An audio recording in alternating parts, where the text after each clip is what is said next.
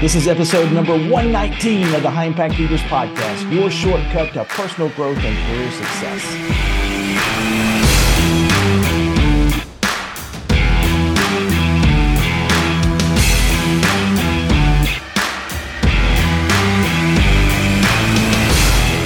Hey, welcome to High Impact Leaders. I'm your host, Doug Standard of the Leaders Institute, and our goal is to help you build strong teams while growing successful businesses. On this episode, I'm going to give you a very, very simple 5-step problem-solving process that you can use in a lot of different ways, but it can really help you create breakthrough solutions to even the toughest problems that you face. When I first came across this process, I was intrigued, but I was also pretty skeptical. And at the time, I was a sales consultant for a really big company, and I noticed that the training and the processes that we used at this company had a higher return on investment when our customers train groups of people together rather than when they train single individuals. However, most of our customers worldwide, I mean, we're talking about hundreds of thousands of customers in the entire company, were training single persons at a time. A single person would come to a training program, or we'd go out and talk to a single person and train that person up. And we tried everything as within our group to get the customers to send bigger groups of people, but we just had very little success. And then I came across this problem-solving process, and I used it to try to solve this really frustrating kind of challenge, this thing that had been stumping our industry, our company for probably a couple of decades by the time that I got there. Within a couple of months, after using this process, the size of the groups that our customers were sending doubled. And then within another month, it doubled again.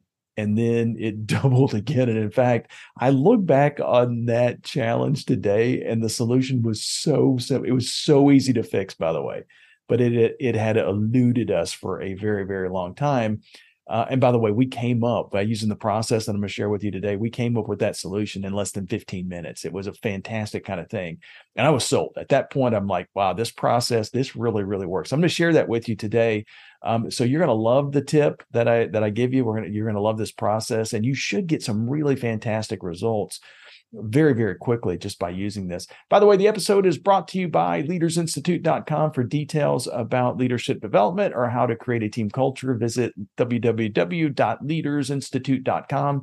And if you've got questions for me or comments, you can always tweet me at Doug Standard. All right, so let's get on with these 5 quick tips. So on today's episode, I'm going to share with you the 5-step what I call group problem solving process. It's a process that it's foolproof, by the way. This thing works almost 100% of the time, pretty close to it. So if you're looking for a way to get a group of people to solve a challenging problem without coming to blows, by the way, then basically this session is going to be very helpful. I'm going to cover a few effective group problem solving techniques. And in fact, the process that I describe, it's what I call it the 5-step group problem solving process, and it's incredibly effective. I can't tell you how powerful this specific technique has been for me and my company and my clients over the couple of decades that we've been using this. So one of the more challenging leadership skills is getting a group of people to work together on a common problem.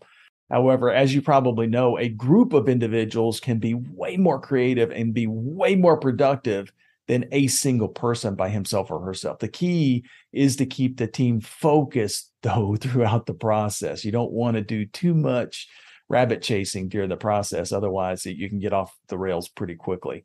You also want to make sure that the process doesn't devolve into a popularity contest where it's one side of the room against the other. You know, for instance, let's say that one of the team leaders comes up with a fantastic solution. However, this team leader has a rival in the room who leads another team. And as a result, the rival team leaders offer differing solutions. Well, the process can quickly change from determining a solution based on merit to one based on persuasion. So each team leader will try to win the group to his or her side at the expense of the other person.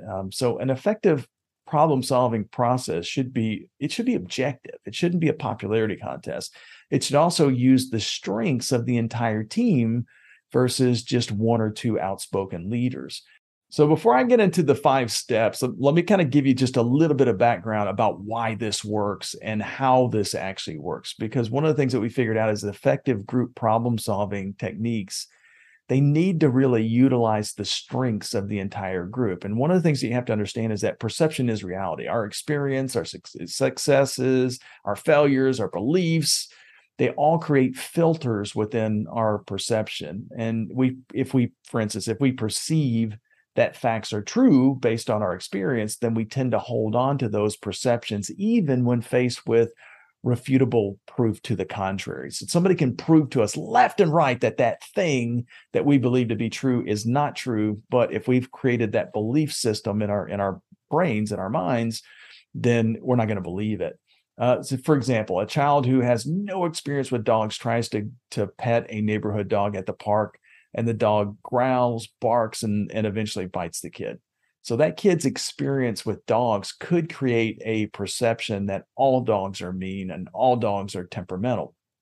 That single experience could cause a filter or a paradigm in the mind of that child. This paradigm clouds that kid's perception of reality. To that person, you can try to prove that most dogs are nice and most dogs are loyal, but the argument's going to fall on deaf ears. And in fact, we all have these kind of perceptions, some work for us in a positive way and some are negative. For instance, when you bite into a piping hot pizza and singe the roof of your mouth, you learn something. You'll most likely blow on the next bite to cool it down before doing it again. The point is that the sum of all of our experiences make us who we are. And they make us, they create strengths within us. We learn from our mistakes, and as a result of learning from those mistakes, it keeps us from making those same mistakes again. So my experience is going to be totally different from yours. And as a result, my paradigms, my filters are going to be totally different from yours as well. So since we all have these different filters, groups of people are more likely to identify a unique solution than any single person would. A single person trying to solve a problem is more it's more difficult for that one single person to try to solve that problem than having an entire team working on the problem as well, because each person has a different experience. For instance, 20 years ago, if someone requested information from our website, they wanted to take one of our classes or something, they filled out a form. The form sent an email directly to somebody on our sales team and the administrative team as well. So the salesperson got one, and then our people, the executives at the company also got a copy of that. Over the years, though, we've added great apps like Slack, and we've got a great CRM now. So since we started using email decades ago, though, it's still there as well. We still use that quite a bit. And I'll give you a really good example of this. I hired a VP of sales a couple of years ago. And the first thing he said was, "Holy cow, why am I getting 1,000 emails every single day?" It was an obvious problem that we had just overlooked for years. And since he was brand new, though, he had an entirely different paradigm. And the solution was obvious. Stop sending all the stupid repetitive emails. But because we had been in the pot, so to speak, for so long, we didn't see that wasn't obviously causing what was set up as a way to make things more efficient was actually causing things to be less efficient now. And our paradigm was keeping us from seeing that. So that the filter, this paradigm that you look through, depends on your perspective. For instance, let's say that you're standing in the middle of a field and next to you is a curved wall. And when you look at that wall, depending on which side that you're on, you might ask yourself, is that wall, it's curved, but is it convex or is it concave? And the answer is, well, it depends on what side of the wall that you're on. Both answers are actually correct. If you're standing on the concave side, though, it's going to be really, really hard for you to convince somebody that the wall is convex. However, if people from the other side, and where they're on the convex side, they're going to have trouble explaining to you that the wall is actually concave as well.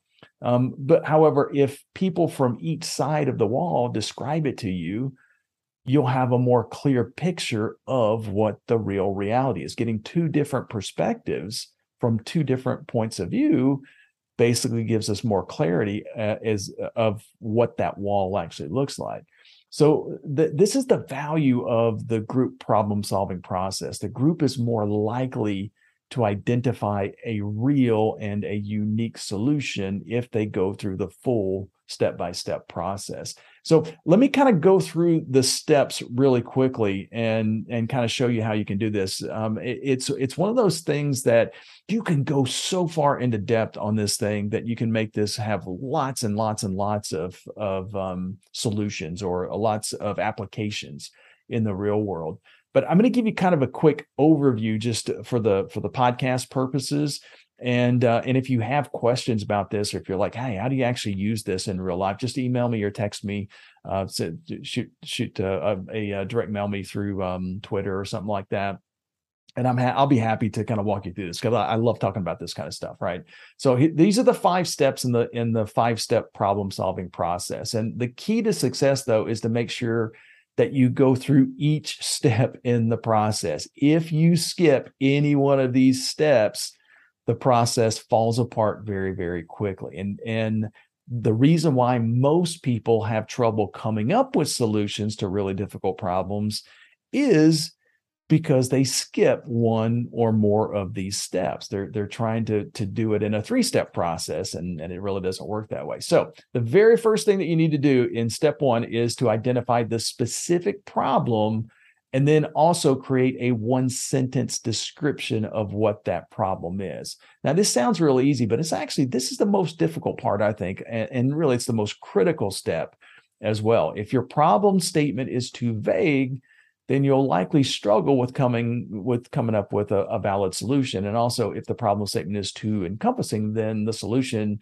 might be too complex to easily implement. So, for example, if we decided that the problem that we want to overcome is poor customer service, then the group is likely to spend countless hours trying to define what customer service actually is. The more time is going to be spent coming up with every solution under the sun to try to fix a very vague kind of problem. It's too vague.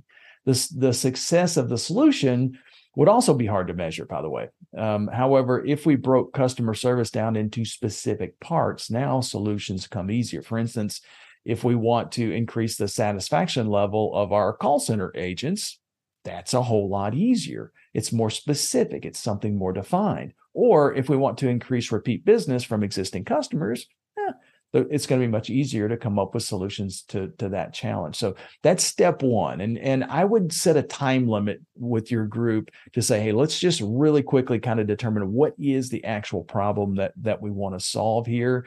And I would spend maybe 2, 3, 4, 5 minutes tops really getting clear on what the problem is. And the key is to ask yourself whether it's too vague or too general.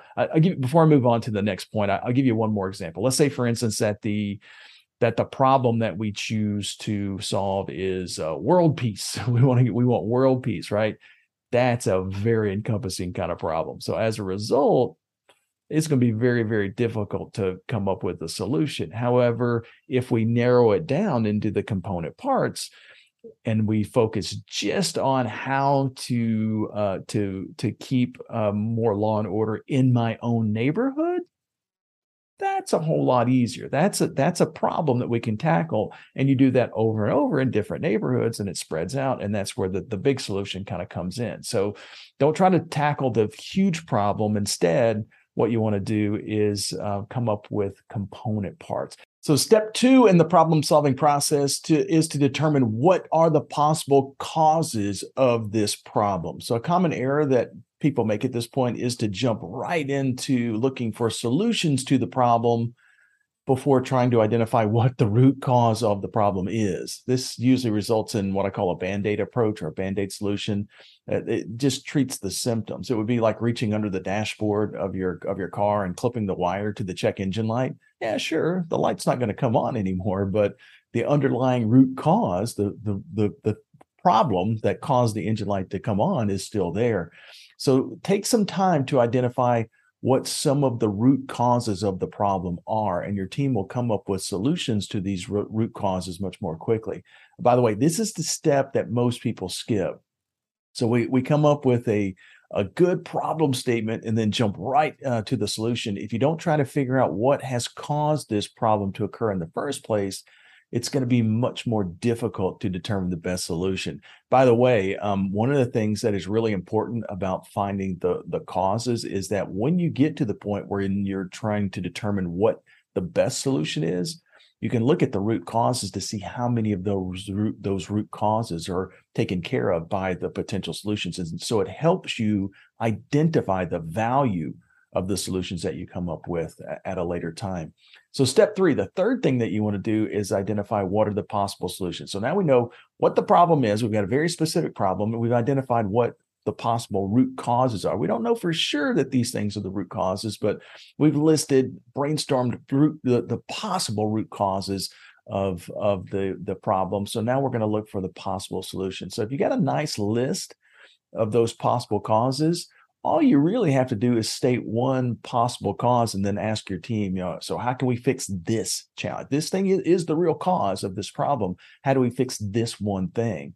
At that point, what will happen is many solutions will kind of come quickly. They'll find it'll be easy for somebody to determine how to overcome one of these root causes, whereas the overall problem may be a little bit more challenging. In fact, once the root causes are uncovered, solutions will kind of start popping like popcorn. So as soon as one team member states a possible solution, another team member will do what we call hitchhike onto the idea and add something to it.